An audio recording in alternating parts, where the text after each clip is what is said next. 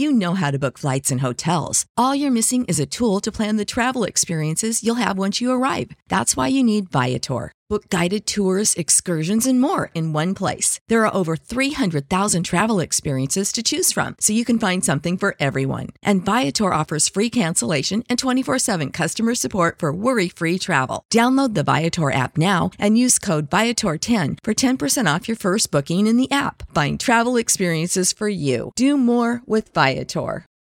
For the ones who work hard to ensure their crew can always go the extra mile, and the ones who get in early so everyone can go home on time, there's Grainger, offering professional-grade supplies backed by product experts so you can quickly and easily find what you need. Plus, you can count on access to a committed team ready to go the extra mile for you. Call, click Grainger.com, or just stop by. Grainger, for the ones who get it done.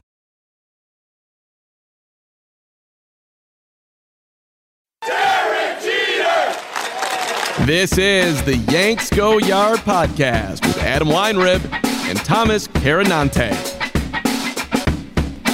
Welcome to a Monday edition of the Yanks Go Yard podcast. I'm Adam Weinrib alongside Thomas Carinante.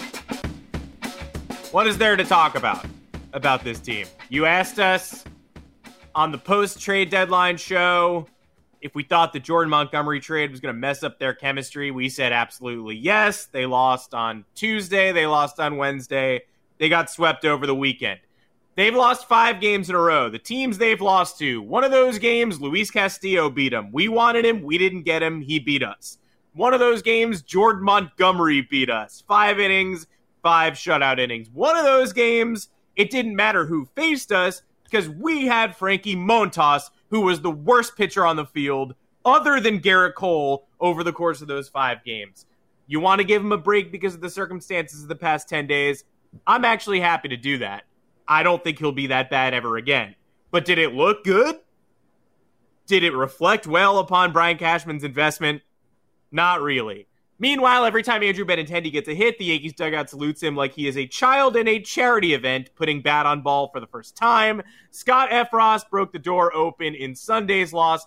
Oh, by the way, Clay Holmes blew another save. Lou Trevino might be the Yankees' best deadline acquisition, and he walked in the 9th run of Sunday's 12-run debacle. The Yankees demoted their best bullpen arm over this 5-day span, by the way. And potentially their second or third best bullpen arm is also at AAA, learning how to be a starter. Somehow Domingo Germán isn't even the biggest problem with the big league rotation, or even in the top 10 roster issues at the moment. He was okay on Saturday. What fresh hell is this? Where I'm like looking at the scoreboard being like, you know what actually wasn't really that much of a problem with starting Domingo Germán. I hate it. The Yankees are free falling. They're 9.5 games up on the division, which is fine in a vacuum, but it's like watching a rotting corpse try to maintain a 9.5 game lead. We're playing a game called What's the Biggest Lead You Can Give to the 2008 Yankees and have them keep hold on it. This is not the roster we started the season with. They have not gotten a single break in a week, and Sunday was the breaking point for many of us. And oh, by the way, the home plate umpire gave the St. Louis Cardinals 3 full runs in a 3-run game. Make sure to find us on Apple Podcasts, Google Podcasts, Spotify, wherever you get your podcasts. Drop us a 5-star review along with a mailbag question. We will be more than happy to answer it, but less happy than we probably were earlier in the week to answer it. I don't really want to read your mailbag questions. I definitely don't want to hear about the curse of Joey Gallo. The Dodgers are undefeated since we traded Joey Gallo to LA, and the Yankees have no wins. Although Joey Gallo is 0 for 10 with 6 strikeouts and 2 singles, one of which came off a position player. Shut the fuck up. Thomas Carinante, welcome to the podcast. This was the worst week of Yankees baseball this season. I mean, of course it was, though, because the team was 49-16, 52-18, 61-23, now down to 70-39, which when you've been as high as they were, that's downright pedestrian. They're now going to Seattle and then to Boston, coming home facing Tampa, Toronto, and the Mets again. Good luck with all that. If they can get this shit out of their system before that 12-game stretch or whatever it is, I'll be fine with it. I think it's 3 against the Sox, 3 against the Rays, 4 against the Jays, 2 against the Mets. You got this last road series against the Mariners. Yankees historically do well in Seattle. It's always kind of a It's always kind of a little bounce back road trip whenever they're going over there. So I'm not going to sit here and be all doom and gloom. Sadly, I'm also not going to be overly optimistic. I don't know what there is to be optimistic about. One of my favorite memes is the offense, the starting pitching, or the run support, the starting pitching, and the bullpenning. You just keep clicking one of them, and the other one just keeps getting X'd out. My problem with the Yankees, I have many problems with the Yankees. My number one problem with the Yankees is the manner in which this team is constructed. Because if one or two puzzle pieces go missing, then the Yankees do what they're doing right now. They're under 500 since middle of June, which quite frankly is unacceptable. They haven't had the hardest schedule in the world. They've had some disadvantages in there that we've talked about at length. The one game in Houston at the end of June, and then the doubleheader in Houston right out of the All-Star break where they didn't get that extra day off. Tough stuff. Not the easiest opponents either, but also wasn't really a gauntlet. The Mariners, you should be able to beat the Mariners at home. The Cardinals, solid team, but you score 9 runs in one of those games, you got to win that. You score 0 in the other one, which is crazy. They didn't boast anybody. They didn't boast any aces in that game. I don't know what was going on there. I know the Cardinals played phenomenal defense. Fucking Lars Nootbaar making plays out of his ass every other inning. Nolan Arenado's a Gold Glove third baseman. What are you going to do? So some bad luck for the Yankees as well. However, you look at the vibes. This team has no vibes. Again, the vibe check is frequently bad when times are like this. It's more of the confused post-game media. It's more of beat writers having to answer angry fans' questions and pretty much say, but I don't really know. I don't make the team decisions, so I'm not sure. Go look at Sweeney Murdy and Brian Hoke. They're answering a ton of fan questions with, what are the details to give you? I don't know. Why did they option Ron Marinaccio? We actually don't know. Sorry, we can't answer that for you. But you go back to trading Jordan Montgomery at the deadline buzzer, and that, I think, threw the vibes off this team. You lose Giancarlo Stanton. The offense hasn't been the same since he's been out. I know the offense still has been good, but it still has not been the same. We know. Don't get shut out 1-0 by Jordan Montgomery in the middle part of the Cardinals bullpen on Saturday. Yeah. If you don't want me eyeing the offense. Crazy. I know, but don't do that. Yeah. And then they lose a bullpen piece in Michael King. And look, these guys are invaluable. Giancarlo Stanton and Michael King, there's no replacing either of them. But to have there's no clear solution with what the Yankees are doing with their lineup. They're bouncing Benintendi back and forth, who, I didn't really want at the deadline anyway. I didn't think that was the right acquisition. And I still don't know what the bullpen plan is without Michael King. I don't know if somebody else can explain that to me. There doesn't seem to be anything in place to make up for his loss. Nobody is even going to come close to taking that role. They didn't add enough arms to fortify the bullpen to ensure that someone would be able to, maybe 2 people would absorb that role because he was a multi-inning guy and he was an ace at that. So once look, they had ample time to figure this out. Stanton's been out for a little while now. Michael King's injury happened over a week before the trade deadline. There was time to make the proper adjustments and find the proper solutions. And right now, we could get cold taked at the end of the season. Sure, we absolutely could. That'd be great. That'd be cool. That would be advantageous. But right now, you look at the fans' complaints with the trade deadline, the Jordan Montgomery trade, the other acquisitions simply not being enough, and you see a narrative here. And then you see the direct result. The Yankees lose 5 in a row. Their ace becomes the number 5 pitcher for the weekend. Their number 1 trade acquisition is on a 70 pitch count because he was on the bereavement list. So that's his debut on a pitch limit, having to deal with that pressure. Obviously, he got squeezed by the ump, and we'll talk about that in a little while. But again, not an excuse. Not really an excuse to lose 5 in a row. Not really an excuse to come out like this. Aaron Judge carrying the team. Someone's off every single day, whether it's the offense putting up 0, whether it's the starting rotation absolutely blowing up, whether it's the bullpen blowing multiple leads. And to me, all that tells me is that, 1, this is part of baseball. Teams go in and out of this shit. You get mired in a crazy slump. people don't know what they're doing, nothing works, and you just have to recalibrate. 2, you have that compounded with there actually not being many solutions, which I think is the problem with the Yankees, because we watched 2020 unfold, we watched 2021 unfold.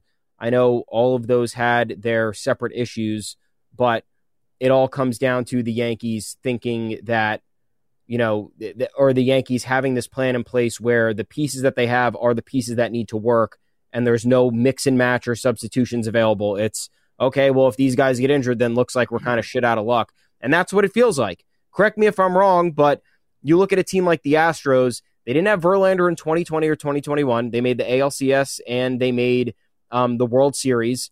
They didn't have Lance McCullers this year. They're a half game behind the Yankees. That's a very valuable player. That's akin to the Yankees not having Nestor Cortez this year. What would happen if the Yankees didn't have Nestor Cortez this year? What if the Yankees didn't have Garrett Cole last year? I mean, we saw what happened when they had a bad Garrett Cole last year and how far that set them back. Imagine if they didn't have Garrett Cole at all. They might not have made the playoffs. So you look at a team like the Astros, which is where a lot of the frustration is derived from, and why are they able to absorb a half season without Michael Brantley and still have 70 wins? How come the Yankees can get off to this roaring start when they're fully healthy and then get a couple of injuries and now are completely derailed in an under 500 team? That's the answer I want. I don't know how you're feeling about it, but that's what I need to know. You're right. Everybody else, you're right. Michael Brantley's out, right? Everybody else deals with this stuff. The Yankees are getting otherworldly performances from Aaron Judge right now. Yeah. And all year long, it didn't just start, but Aaron Judge has been at his very best over the past 20 games. The Yankees are 8-12 in those games. Since the break, 6-11, 23rd best in baseball. They've scored the 7th most runs per game. The starters ERA is the 27th best in Major League Baseball. 5.67. They've allowed 21 homers, tied for the 24th best.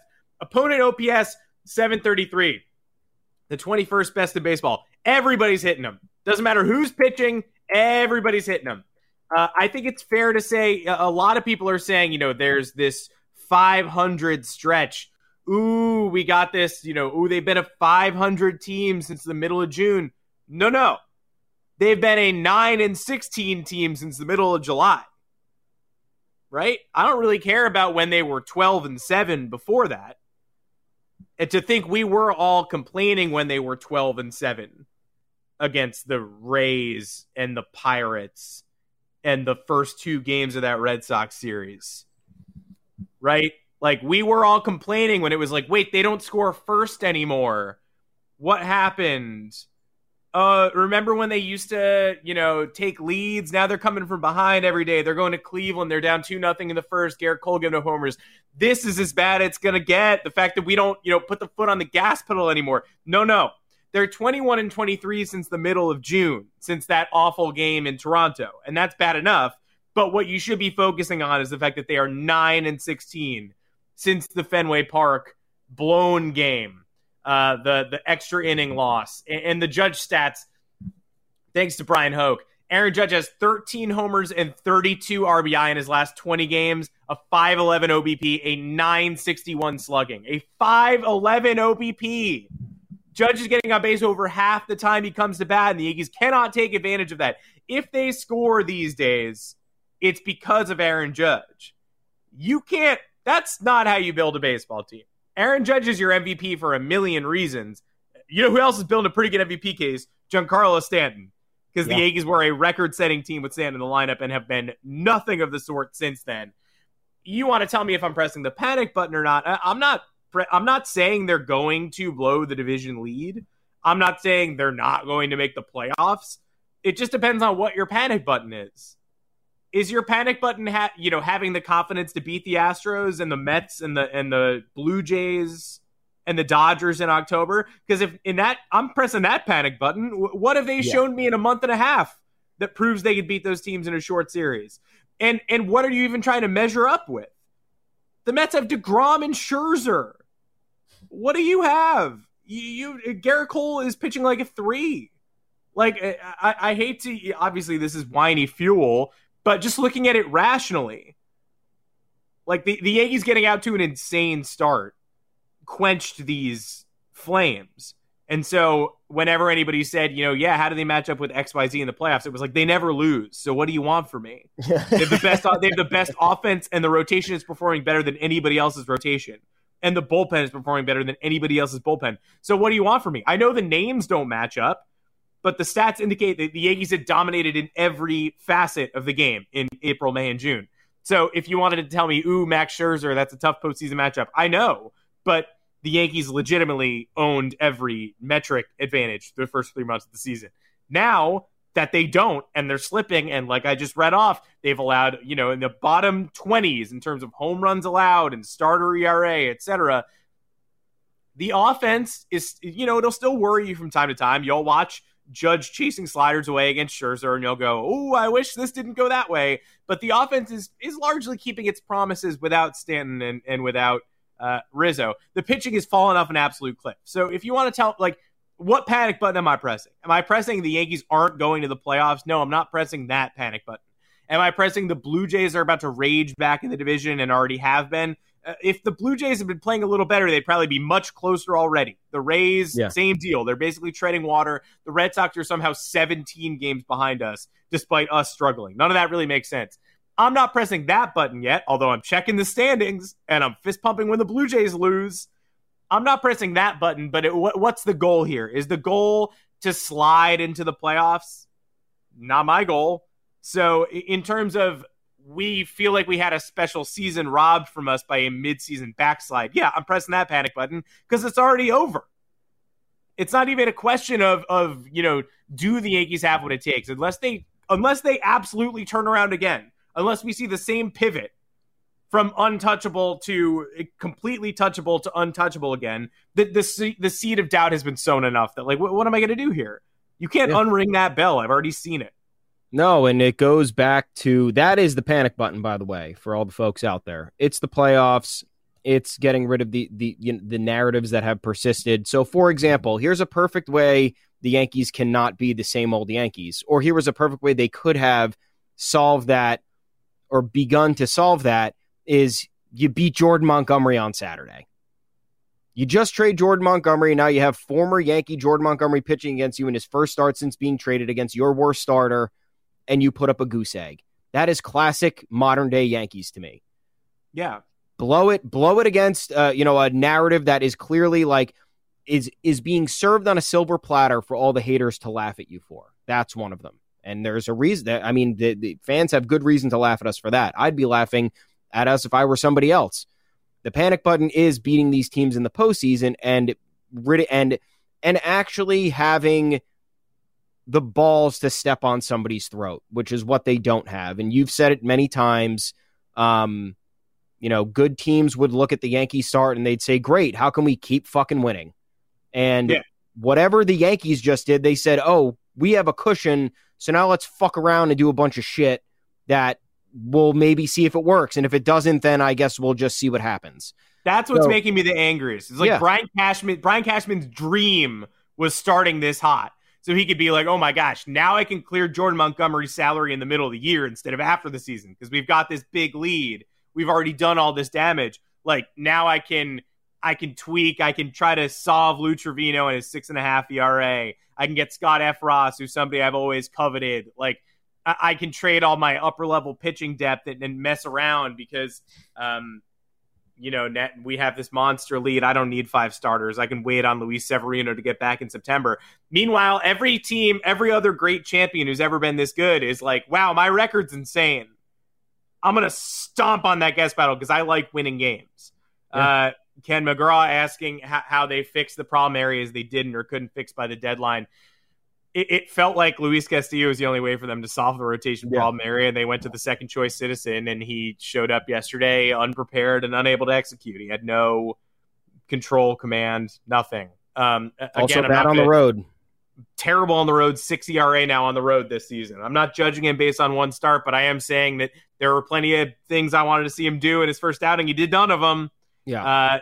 What are the issues that remain? Shortstop, call up Oswald Peraza. The Yankees have this big lead that they don't feel intent to sit on, and they obviously weren't, say what you will about Cash, they clearly weren't comfortable at the deadline because they made 5 or 6 additions, including the subtraction of Jordan Montgomery, which seems like a ridiculous move at this point. Yeah. But he moved all these chips around. He's using the second half to experiment. He's saying we're comfortable with our lead, but he won't call up a top prospect to play shortstop. This contact hitting number 9 type. I know the lineup isn't the biggest problem in the world, but you need a jump start. I mean, jump start yourself. What more does he have to prove at AAA? Yeah, I think. And I don't really know what other issues that, like, other than that, the issues that they haven't solved are basically like get a true ace. Like, get someone who breathes fire instead of somebody who's got a 6 ERA on the road. And there was probably only one of those guys available in Luis Castillo, who we were a bit nervous about it. Like, maybe there were 0 of those guys available. Yeah. Again, led the league in walks last year, led the league in losses last year. Like, I love Castillo. He was the best option on the market. He's not Justin Verlander. He's not Max Scherzer. So these are issues that they can't even really correct midstream because you just had to do it earlier in the offseason. Or you just deepen your rotation with a guy like Montas and keep Jordan Montgomery. That's what we thought the plan was. We thought the plan was, add a guy who's probably a number 3, who's going to deepen the rotation, allow guys to rest, allow people to preserve innings, and give you quality starts for playoff games 1 through 4, which is what this team has lacked for a very long time now. And now they still might get that, but you have another side of the coin where they're relying on the health of Luis Severino, which has been completely unpredictable for 4 years now. And you're relying on a bullpen to be well rested when you did not fortify the bullpen. You just added what needed to be added. So I really don't know. I think and look, you could have traded Gleyber Torres and Aaron Hicks at the deadline for more pitching and payroll flexibility. Mm-hmm. Apparently that was part of the plan. It didn't get done. That would have allowed Isaiah Kiner-Falefa to shift into more. Isaiah Kiner-Falefa should be in DJ LeMahieu's utility role, essentially. Gleyber should be in the event you trade Gleyber to free that up, you either call up Tyler Wade or Peraza to play shortstop. You put DJ LeMahieu at second. You have Rizzo at first, and then you have a revolving door of Donaldson and IKF playing third. And then if you need to move DJ to first, IKF plays second. Whatever the hell you want to do. I don't know. But they now don't really have that flexibility because they're seemingly stuck with IKF at shortstop because the front office believes in him. And they love it. They love it. That was another thing. Like, did we think IKF was a stopgap because somebody actually said that this offseason, or do we think he's a stopgap because we wanted him to be? Because they've shown no intention of moving off him, and they have an option to call somebody up. Like, what was it? IKF until the prospects are ready. One of the prospects is ready, but they don't think he is. So either we're bad armchair GMs and we don't know, we're not in the weeds with Oswald Peraza, or they love what Isaiah Kiner-Falefa is giving them, and this was the goal all along. They seem to love him. Support for this podcast and the following message come from Corient. Corient provides wealth management services centered around you. They focus on exceeding your expectations and simplifying your life. Corient has been helping high achievers just like you enjoy their lives more fully, preserve their wealth, and provide for the people, causes, and communities they care about. As one of the largest integrated fee-only registered investment advisors in the U.S., Corient has deeply experienced teams in 23 strategic locations. Corient has extensive knowledge spanning the full spectrum of planning, investing, lending, and money management disciplines. Leverage Corient's exclusive network of experts to craft custom solutions designed to help you reach your financial goals, no matter how complex they may be. Real wealth requires real solutions. For more information, connect with a wealth advisor today at Corient.com. That's Corient.com. Corient.com. You know how to book flights and hotels. All you're missing is a tool to plan the travel experiences you'll have once you arrive. That's why you need Viator. Book guided tours, excursions, and more in one place. There are over 300,000 travel experiences to choose from, so you can find something for everyone. And Viator offers free cancellation and 24/7 customer support for worry-free travel. Download the Viator app now and use code Viator10 for 10% off your first booking in the app. Find travel experiences for you. Do more with Viator. For the ones who work hard to ensure their crew can always go the extra mile, and the ones who get in early so everyone can go home on time, there's Grainger, offering professional-grade supplies backed by product experts so you can quickly and easily find what you need. Plus, you can count on access to a committed team ready to go the extra mile for you. Call, click Grainger.com, or just stop by. Grainger, for the ones who get it done.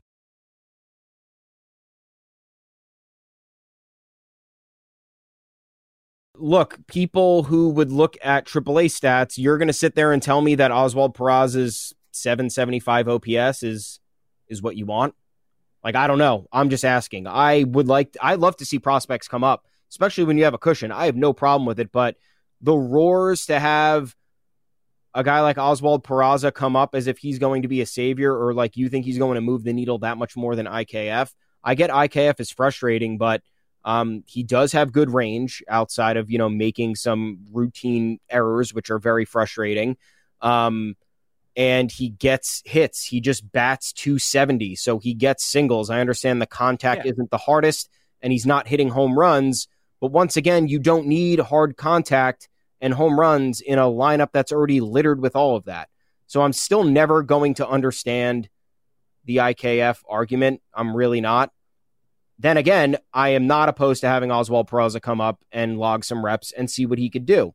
I don't know why the Yankees are hesitant on that front, especially if they didn't trade him. We still can't believe that wasn't one of the top prospects dealt before the deadline. You have a surplus of shortstops. One of the guys is knocking at the door at AAA. Doesn't seem like he's the number one solution and priority for what the Yankees are trying to do. Easy person to trade in a deal that requires 2, 3, 4 prospects that need to be moved. So I don't know. And apparently there were other deadline plans that reportedly are floating out there. The Yankees tried to get rid of Donaldson, Hicks, and Glaber. They didn't try. I don't know if they tried to get rid of Glaber. They were listening on Glaber. Yeah, he was involved. Yeah, they tried to get rid of Donaldson, who, why wouldn't you at this point, even though he hit the ball pretty well this weekend? And they tried to get rid of Hicks, which obviously, big mistake not getting rid of Hicks. You had the sandwich of his season. First 45 games were miserable. Next 35 games were amazing. Now next 15 are awful. You had the window to trade him in the midst of that 35-game stretch where however, all the Yankee fans are splicing these stats up to make themselves feel good. Aaron Hicks was an above-average player for 35 games. That's great, guys. Which 35? Yeah. Which 35? Yeah, seasons 5 times as long as that. So, I don't care if Aaron Hicks is good for 35 games. His meter for being criticized has run out, unfortunately, after that Astros home run. Sorry to say, Aaron Hicks bandwagon will not live on. But big mistake there, not trading Aaron Hicks. I understand that there was a problem with the Marlins, and maybe that deal Cashman got the rug pulled out from under him on that deal. But if you had the opportunity to even eat some of that salary, get rid of him, revamp the outfield a little bit, that's a massive advantage. Look, I saw Tim LeCastro play center field this weekend. I am fine with him out there. Did I need Harrison Bader and the imaginary production he might bring if he's out of a walking boot by middle of September? No. I would have been fine with Tim LeCastro and his speed covering a lot of ground out there. That's totally fine. I don't see the problem with Aaron Judge playing center field either. We could put Ben Rortvedt in center. Ben Rortvedt and Harrison Bader are walking out of the fucking Field of Dreams this week. Two dead guys wandering out of the cornfield. They're just not. They don't exist as far as I'm concerned. Yeah, no, and that's the other thing. It's I don't know where the Yankees are upgrading. I don't know why why they upgraded in the manner that they did. I don't know why they thought upgrading in one area was enough that they could subtract from it. I don't know why they thought that Lou Trevino and Scott Effross were the equivalent of Michael King and a floundering Jonathan Loaisiga, or what you had hoped to get from Jonathan Loaisiga from last year into this year. So the fortifications were not good. The moves from the lack of moves from previous off seasons put them in this position to lead there, and now they're not making aggressive moves in terms of in-house personnel. No reason that Ron Marinaccio should get optioned, in my opinion. I don't understand why that happens. No reason Oswald Peraza shouldn't have, there shouldn't be at least rumblings that he might be coming up. And who's that other reliever at AAA? Greg Weissert. Yeah. Weissert. No reason why he shouldn't have been called up to get an inning or a few here. If we can keep making room for Ryan Weber on the roster, we could make room for Greg Weissert too. Yeah. And this is part of the roster debate. We're going to flip flop between all these subjects here because it's a little bit messy, but I don't I don't really have a clue in terms of what's going on. I don't know why I don't know why they thought Andrew Benintendi fit into these plans. I really don't. I'm going to criticize that even when he's playing well, because I don't think it's going to be good enough. And again, Stanton returning could change all of this in a second, but I think these are pedestrian trade acquisitions that the Yankees kind of needed to make to get rid of this upper level talent, because they had a deep farm system and other guys are going to make the leap. And then you get rid of some 40-man guys that you have to protect in the offseason. So I have no answer. It's more confusing than not, and I don't see a vision here. I know this is kind of an unhinged podcast, but it just this is a reactionary week, right? Get it all out. It's not just a bad week, though. We all know that. It's a bad stretch. It's a 9-16 stretch, and it appeared the Yankees were turning the corner, winning 4 out of 5 against the Royals and Mariners, winning a Domingo Germán start, and winning the trade deadline, bringing in Montas, bringing in Effross, bringing in Trevino, bringing in Benintendi. Then they fumble the bag at the 11th hour and have not won a game since then, leading to every online genius saying, oh, the Joey Gallo curse. It's so fun how this works out for people who hate us and not for us, because they get to say the Yankees are 0-5 without Joey Gallo and the Dodgers are 6-0 with Joey Gallo. But imagine if the Yankees had kept Joey Gallo. Imagine what you'd be saying then. You'd be saying, how stupid are the Yankees? They get to keep Joey Gallo. Our haters eating delicious soup get to hate us for the week, regardless of the decision that the front office made. And they get to do that because Jordan Montgomery, don't trade him now. The Yankees bungled the execution here, but he hasn't been a good pitcher for months now. Of course, he throws 5 shutout innings against us.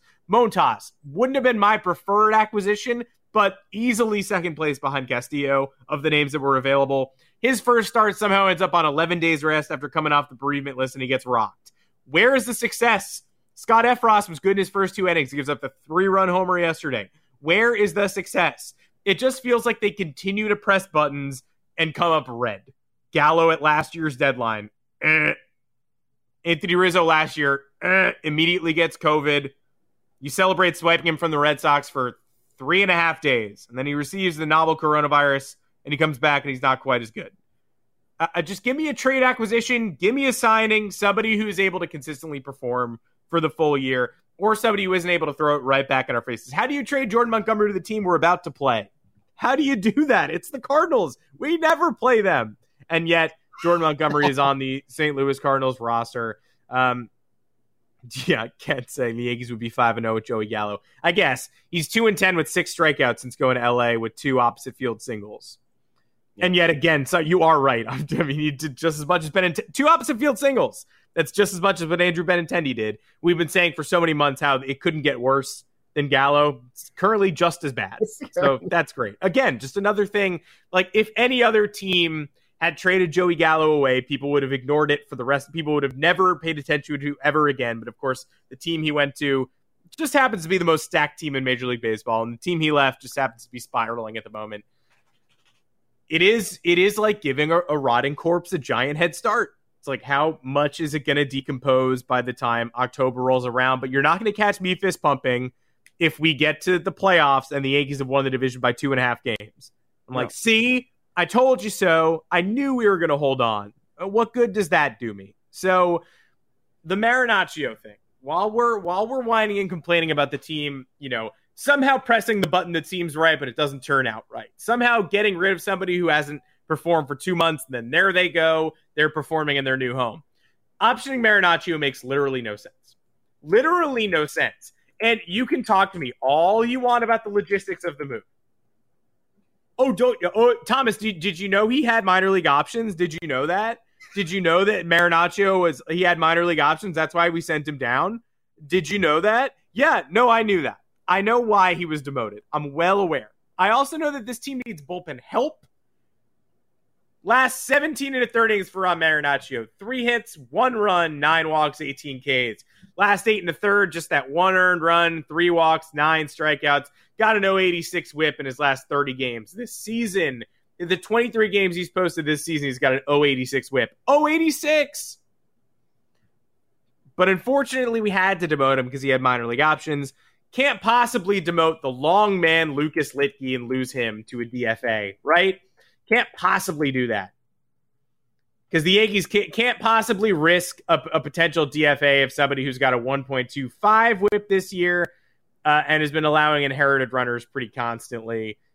Sure, his numbers overall in the season are pretty solid. You don't want to just throw an arm into a trash can if you don't have to, but you do that if that's what it takes to keep Marinaccio on the big league team. Not to mention Clark Schmidt, who's also a AAA, being stretched out to be a starter, but we need starters now.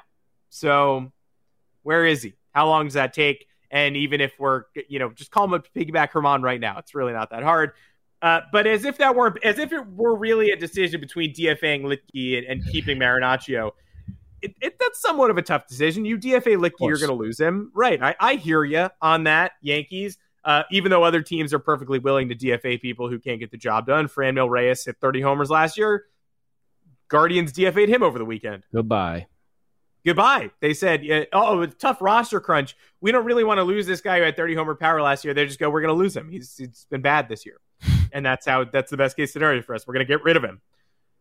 Jake McGee just got DFA'd. Dinelson Lamet got traded for and then DFA'd. People get DFA'd sometimes. But ignoring the DFA for a second, you know who else has a minor league option remaining? Jonathan Loaisiga and his 6.66 ERA and his 1.56 whip and his 13 walks in his last 24 and a third innings pitch. He's been awful this season, and he came in and walked the house on Sunday in a game where the home plate umpire was giving strikes a foot and a half off the plate all game long. Then Loaisiga came in and he's like, I can't help this guy. He's not even close. Even I can't help this guy. Jonathan Loaisiga has been one of the worst pieces in the Yankees bullpen this year. When healthy, when not healthy, he's been absent. He hasn't looked anything like himself. He was supposed to be the closer of the future, the eighth inning linchpin. He's been dreadful. And he's got a minor league option, so you can send him down to AAA so he can figure it the fuck out instead of getting rid of Ron Marinaccio, one of the very few people who actually functions at this moment. Let alone, like, Schmidt's down there. That's already bad enough. Now Marinaccio's down there and Loaisiga's still up here. Make it make sense. Yeah, I get wanting to use Loaisiga a little bit more at the major league level, but how much more, like we said, how much longer are you going to allow this to happen? How much more time are you going to give Jonathan Loaisiga and Aroldis Chapman to get back in a groove? You can't option Chapman, and you also didn't trade Chapman. So maybe that was another deadline miss, even though he's looked pretty good for, the last week or so. Not great, just not absolutely disastrous. Oh, and by the way, if Clay Holmes had not blown the first game of this series and it had gone to the ninth at 3-2, it would have been a Chapman save opportunity, said Aaron Boone. So don't count your chickens again on Clay Holmes' case because he might have saved us. At least he did the damage in the bottom of the eighth. Yeah. It would have occurred in the ninth if he had gotten out of that inning. So the roster problems have been there, and the main ones weren't solved. And that's, I think, where the frustration is coming from, because they're not getting the contributions that they were expecting from a few guys last year. They haven't been getting the rebounds they were expecting from a few guys. And then you see Marinaccio go down, and that's just like, you're making a move that's actively making us worse. And we have a stretch against a lot of good opponents over the next 2.5 weeks. So why are we doing this? And you look at Marinaccio's numbers overall, and he's barely halfway at his innings count from last year. So this isn't even a thing to be like, let's get him down to the minors. We'll have him chill out, throw a couple innings here and there. Won't be as high leverage, and he'll be able to kind of, hang out, chill, get back on track, rest up. That's not even it. He's on the trajectory to end where he ended last year. So he's not overworked. There is nothing here unless the shoulder is barking that we don't know about, because that was the previous injury he had. There is nothing here that we need to further do forensics on.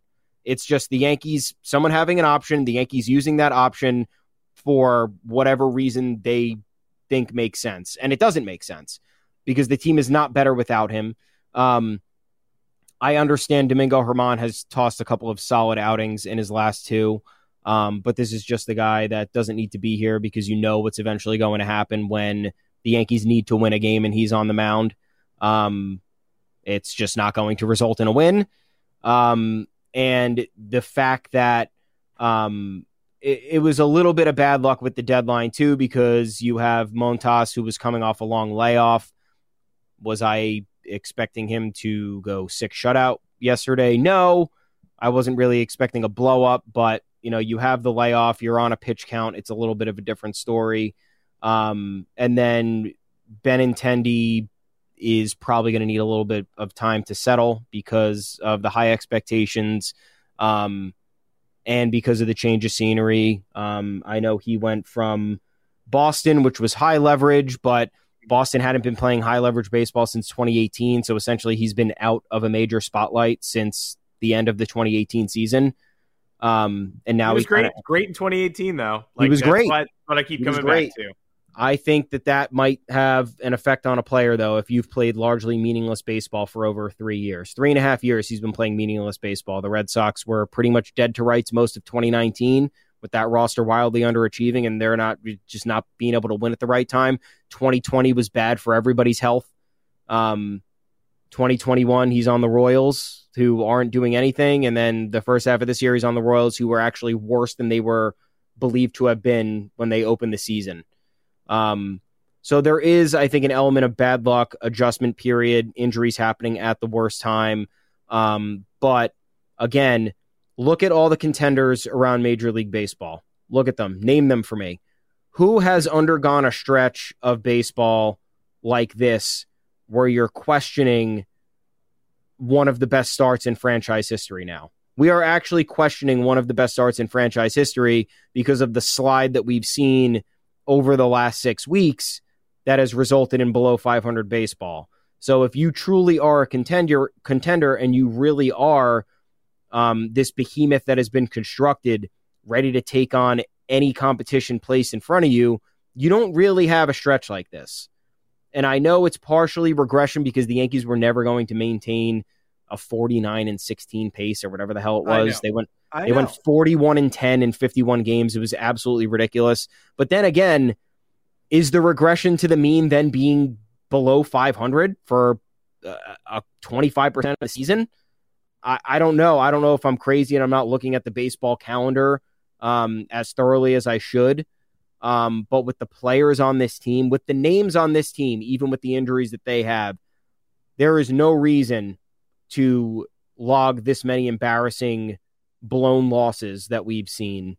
What was the math you did? They're 9-16 over the last 25. I can pull it up. I'm not happy. Pull it up in the notes. Adam has a nice, healthy notes app, and he just documents every shitty Yankees loss in history.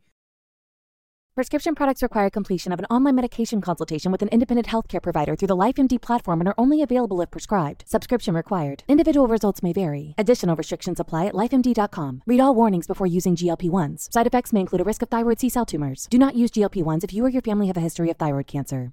If you've struggled for years to lose weight and have given up hope, did you know you can now access GLP-1 prescription medications through LifeMD? LifeMD is now offering eligible patients online access to GLP-1s, the breakthrough prescription medication that can help you lose body fat and weight. Listen to what people are saying. Probably the easiest thing I've ever done. The medication comes in the mail, and it's very easy to use. I've been able to live my normal lifestyle, and I've lost 20 pounds already, and I've never felt better. It changed my life.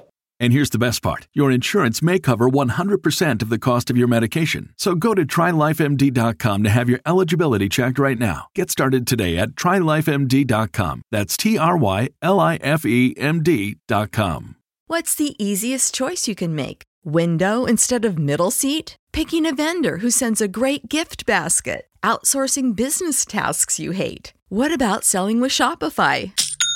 Whether you're selling a little or a lot, Shopify helps you do your thing, however you cha-ching. Shopify is the global commerce platform that helps you sell at every stage of your business. From the launch your online shop stage to the first real-life store stage, all the way to the did we just hit 1 million orders stage. Shopify's there to help you grow. Whether you're selling scented soap or offering outdoor outfits, Shopify helps you sell. Wherever and whatever you're selling, Shopify's got you covered. Sign up for a $1 per month trial period at shopify.com/try. Go to shopify.com/try now to grow your business, no matter what stage you're in. Shopify.com/try. I'm not happy. And this was also, I mathed this out before Saturday and Sunday. So, like, I don't know what you guys would call those. Obviously, Saturday was just probably the dullest game of the year. Like, yeah. And you and I were all geared up to be like, oh, so we got walked off, basically. I mean, not really, but Paul DeJong beat us in the bottom of the 8th on Friday. Then we got Domingo on Saturday, so that's 2 straight losses. Let's see what happens on Sunday. And then, of course, Domingo is okay. They lose that game because Aaron Hicks bobbles a single in the left, and they lose 1-0, and nothing happens after the first inning. They don't even come close. So what kind of loss you guys would categorize that as, I don't know. But add another 3-run blown lead in because they were up 4-1 on Sunday in the Montas game. So I would call that a gut stab. This was my gut stab ratio counter, and it was done prior to Saturday. So let's add another one because the 3-run blown leads count because I counted 3-run blown leads to Baltimore and Boston in my gut stab counter. So that would be 12 of 25. So there's now if you've watched the last 25 Yankee games, there's a 48% chance you're about to watch a gut stab. If those Yankees have a save opportunity in the 8th or 9th, they've blown 4 of 5. So there's an 80% chance you're about to watch a loss if the Yankees hold a slim lead in the late innings. That's not good. And so the last 25 Yankee games now include walk-off losses to Boston, Houston, and the Mets, blown 8th or 9th inning leads to Cincinnati, St. Louis, and Kansas City. Obviously, the blown 8th or 9th and 10th inning lead to Boston is included in that walk-off loss section. I don't want to double count it. So the blown 8th or 9th inning leads, obviously Holmes against St. Louis the other day, Salvador Perez, the home run off Holmes as well, and Holmes' complete meltdown against Cincinnati with a 3-0 lead. I still think the worst loss I've ever seen in terms of just individual jaw-dropping games. I think that's worse than Chapman's Jared Walsh game. We could debate that till the cows come home. I don't really want to say which of those hurt more. Both bad.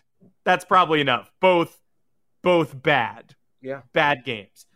So walk-off losses to the Sox, Houston, and the Mets. Blown 8th or 9th leads to Cincinnati, St. Louis, KC. 3-run leads blown to Baltimore. Garrett Cole on the mound. Boston, the Tyone game, and St. Louis yesterday. So that joins. That's now 9 games. And extra innings home losses to the Red Sox and Cincinnati. Don't forget the games with the winning run on 3rd and the 9th and 10th where the Yankees couldn't come through, and ultimately Michael King threw a wild pitch to lose the opener of the home series Red Sox a couple weeks ago. In Cincinnati, we somehow lost like 7-6 in the Luis Castillo game where Gleyber hit a home run and fought back. Plus the Seattle game where we were down 6-3, tied it at 6-6, then a bullpen meltdown brought us to 8-6, and we ultimately lost that game. I didn't even count that. That's not even... I guess that's part of it. I didn't have a fun time there, so I'll call that a gut stab, right? Yeah. The letdown, the air being let out of the balloon. So yeah, 48% of the time, if you've watched the Yankees since July 9th, you're not just in for a loss, you're in for a terrible loss. Yeah. And now I am more concerned about this team bottoming out. And I just added this in because I wanted to talk about it. Yeah, fine. It's the optics of the post deadline. The vibes overall, the direction of what the franchise is doing.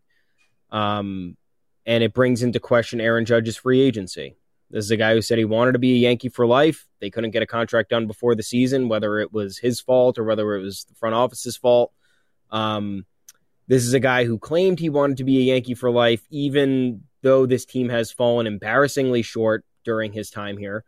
Even though one could argue Brian Cashman has not made the proper reinforcements and additions that this roster has needed with Aaron Judge on it during his tenure here, still expressing a desire to stay here.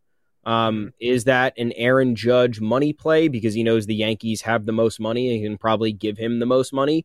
Maybe. I don't know. I'm not going to rule anything out. I'm also not going to accuse him of that because that sounds insane. But it could be the case. Now you look at the Yankee stretch, you look at the post-deadline, it's obviously not enough. We all know that. And again, this would have been viewed through an entirely different lens if maybe one more reliever was acquired and Jordan Montgomery was never dealt. So that's what doing what you did at the buzzer and how that can change the entire... This The Yankees are 6-11 since the captain premiered on ESPN. All-star break. Great timing, ESPN. I love that. So yeah, then you look at Judge here though, and what is he watching unfold? He's watching himself carry the roster offensively, and I know a lot of other guys are performing. DJ LeMahieu playing out of his mind. Matt Carpenter is still hitting the ball fairly well. Josh Donaldson has awakened a little bit, but not entirely. But there are guys here playing solid baseball. It's just not all coming together. However, you look at Aaron Judge, and what inclination now does he have to stay if the Yankees fall short? And that's what I want somebody to answer for me. Because if it's money and he thinks the Yankees are going to offer him the most money, then that's great. He wants to stay here for the money. Okay, cool. But even then, if you want to win, if you're Aaron Judge, do you think the Yankees have the formula to maximize your prime and tenure here in New York? I don't know what reason he would have to view this as favorable if the Yankees fall short. I am not a fan of any of the other 29 MLB teams, but like I said earlier, I do not know of any legitimate contender who has believed to be one of the 2 or 3 favorites in their respective leagues to undergo these types of stretches that the Yankees have undergone for the past now 3 years. It's embarrassing.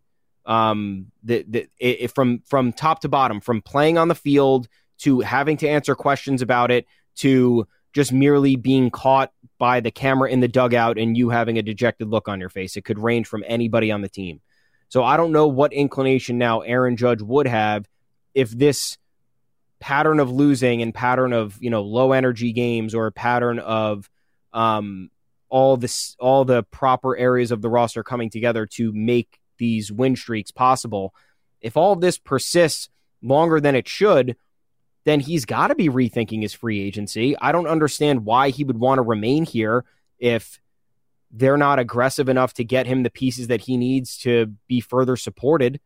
I don't think the 2022 Yankees should be in a position that they are in right now. Maybe that's because I have high expectations. I don't know. But to me, 21-23 over the last 6 or so weeks and losing in the manner in which you have for, like you said, 48% of the games over the last month, that's not a championship winning team. And when the stakes get higher in October or even in mid to late September, when maybe this division race heats up, you can't be doing that. There is no doing that. There is a very slim margin for error. And whether you think it's realistic to sustain that kind of success in those high leverage moments or not, that's your opinion. But the Dodgers don't do that. Look at the Dodgers right now. They have a 15.5 game lead over the division. They have managed to take care of business against the Giants and the Padres, despite the Giants hybrid buying and selling at the deadline, keeping their best players, and the Padres adding 4 all-stars, essentially. Yeah. So don't tell me that other teams, aren't capable of sustaining this level of dominance. We watched the Yankees do it, and now we're watching other teams across the league do it. The Houston Astros are doing it. I know that they faltered a little bit against the Guardians, but they're also dealing with some injuries. They also, still have the same amount of wins as the Yankees. So I don't know. Again, I don't know what inclination Aaron Judge has to stay here if these optics persist. They're bad optics. It's just not good. And the human element of it is the biggest thing. The Yankees blindside Jordan Montgomery with a trade. His fiance was here doing medical school. Now she has to move to St. Louis, can't complete medical school. It was a whole thing on social media this weekend. We saw it. The Yankees not possessing that human element to the point where they're like, hey, you know what? We'll trade one of our homegrown prospects at minute 59, right before the deadline's about to end. While his best friend is in the bullpen getting ready to start. And then after the game, that guy's like, I was actually pretty bad today. I was thinking about how they took my friend off the team at the buzzer. Oh, yeah. I would be too. I have no idea why Aaron Judge would think, and maybe Aaron Judge is just a businessman. He's like, I don't care if they have the human fucking element. They're going to pay me my money. It does. But either way, if Aaron Judge is serious about winning and or values the human element, this is bad if it goes on any longer than this 2-week stretch is going, I think, to kind of tell the story. That's my opinion.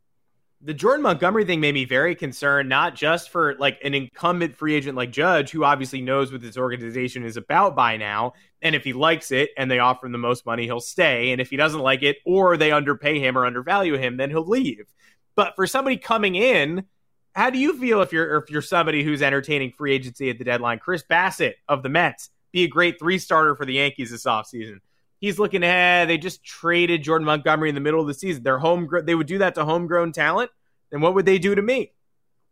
My costs rise. What are they going to do to me? Why would I join a family like that? If he asked Jameson Taillon, how do you feel about how the Yankees treated you? What's he going to say? Is he going to give a positive report right now? Matt Blake, genius. They got me on track. Then I started struggling. They couldn't really figure me out. And then, oh yeah, they traded my best friend with no warning. Like, who's going to give a positive Glassdoor review to the Yankees right now? Honest question. Free agency is going to be really important this year.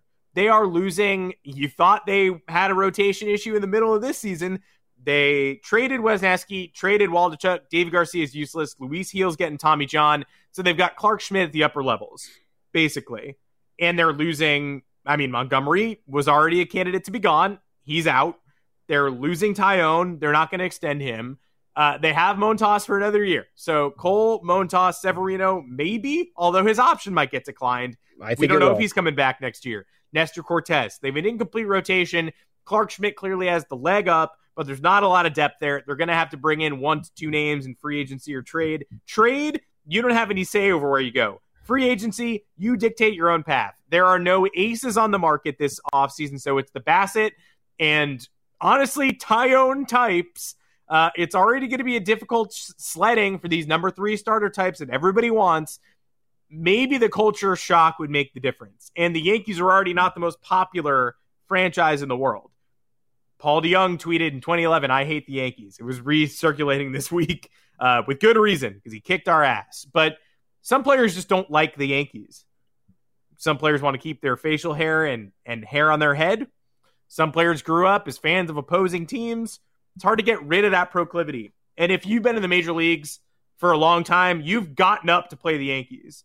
It takes a special breed of person to want that. Already the talent pool is quite low for people that can handle New York, want to embrace that challenge, and want to help the Yankees win and get back to a role of villainy. Already you're talking about a low number of people. Then bake in who they can afford. Then bake in who from that pool has positive feelings after this year's trade deadline. I think it's going to be a very small number. So not just Aaron Judge, but future free agents are going to judge this team for what they just did. Yeah, it sums it up perfectly. I don't doubt any of that, and I think it also plays a role in previous years. I think the Yankees have kind of acted in this same manner over the last, maybe 7 years, and that's why a ton of free agents haven't really wanted to come here. You had to outbid yourself by $80 million to get Garrett Cole to come here. It's stuff like that that's just beyond infuriating. So yeah, I mean, I got nothing else, dude. This is just frustrating bullshit. And this is it for the next 2 weeks. You have Mariners, playoff contender. They just punked your ass at home. You're now on the road there where you have success. You need to win. We're getting a Cole Castillo again, though, the second game of the series. So buckle up. And Cole better figure it out because I don't know. There is nothing. There is Garrett Cole just go 7 shutout innings because I don't remember the last time I saw that line from him. Pull up his baseball. Roger Clemens it. Go to Seattle and go shutty. Pull up his baseball reference and let me know when the last time he's fucking done that because I have no idea. You're in Seattle, 3 games, win the fucking series. Then you go to Fenway. It's been a goddamn nightmare to go to Fenway, but the Red Sox are bottoming out. Jarren Duran is crying because Kansas City fans are making fun of him and doing the little flicky bottle cap at him. Jarren Duran says they're throwing bottle caps at him. I haven't been to a baseball game where they've let me keep a bottle cap in 10 years. And also, what's a bottle cap? Like, are you talking 1980s? Like the hard metal from the top of a Budweiser? Or are you talking about the little twist off, like the things you can bend? Because you can't even throw those. What are you attaching rocks to them to get them to float all the way to Duran? If what I'm thinking of hit Duran in the back, it feels like a fairy flicking you, like Tinkerbell landing on your shoulder. Yeah. Weak-minded man, nonetheless. You lose what they get outscored 29-19 against the Royals over this 4-game set. They lost 3 out of 4.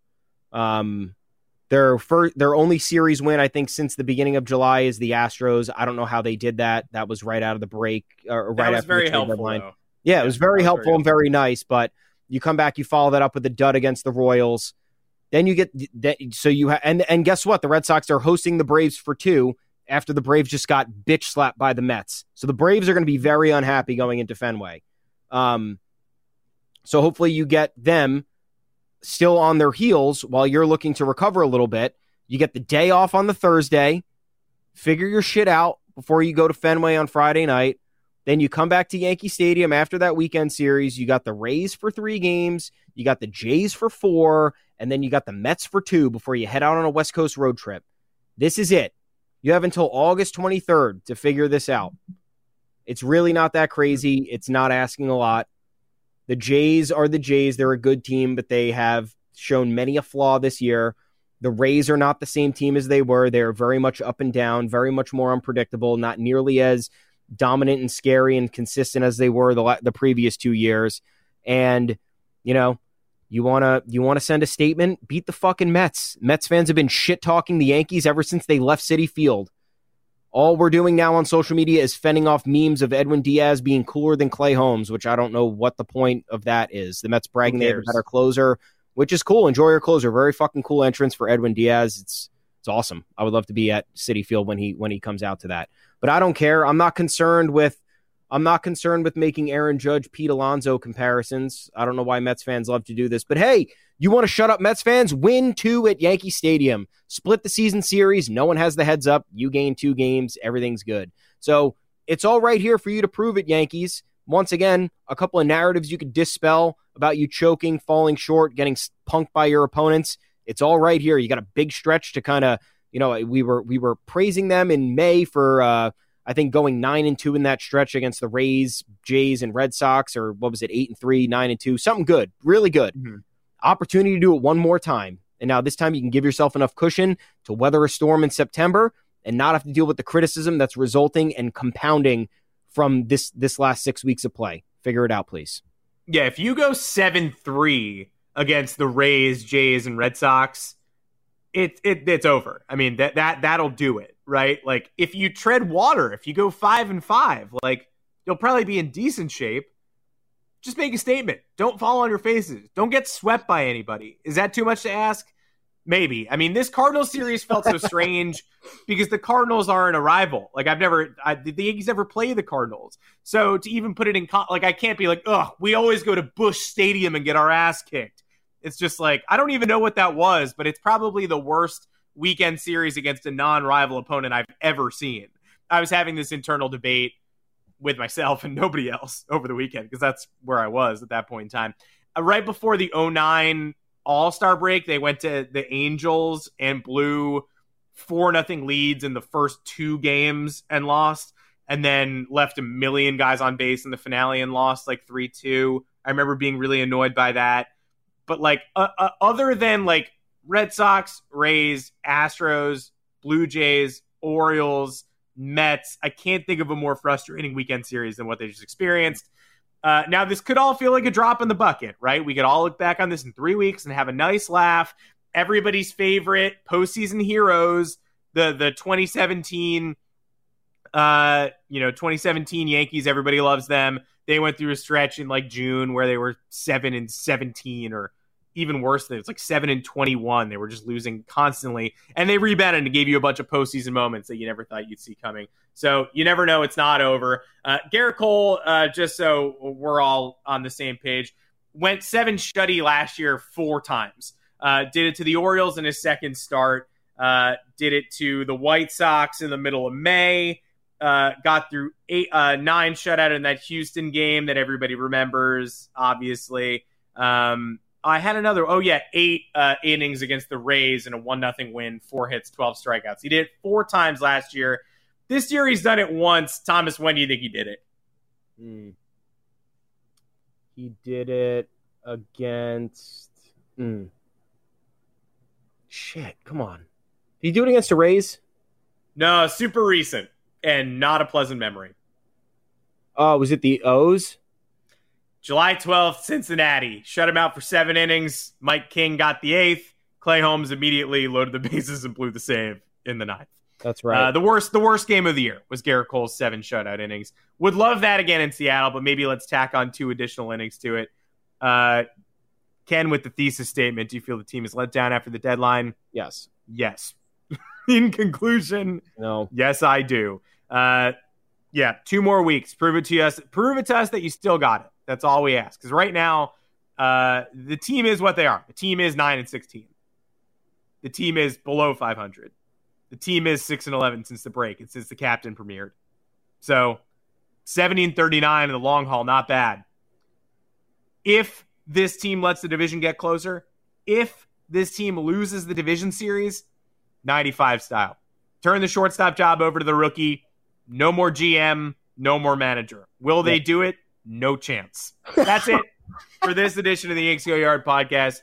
Make sure to find us on Apple Podcasts, Google Podcasts, Spotify, wherever you get your podcasts. Drop us a 5-star review and a mailbag question. We will answer it. Not even going to say more than happy. We will not be. This is the worst I've felt doing a podcast other than season's over in the postseason podcasts.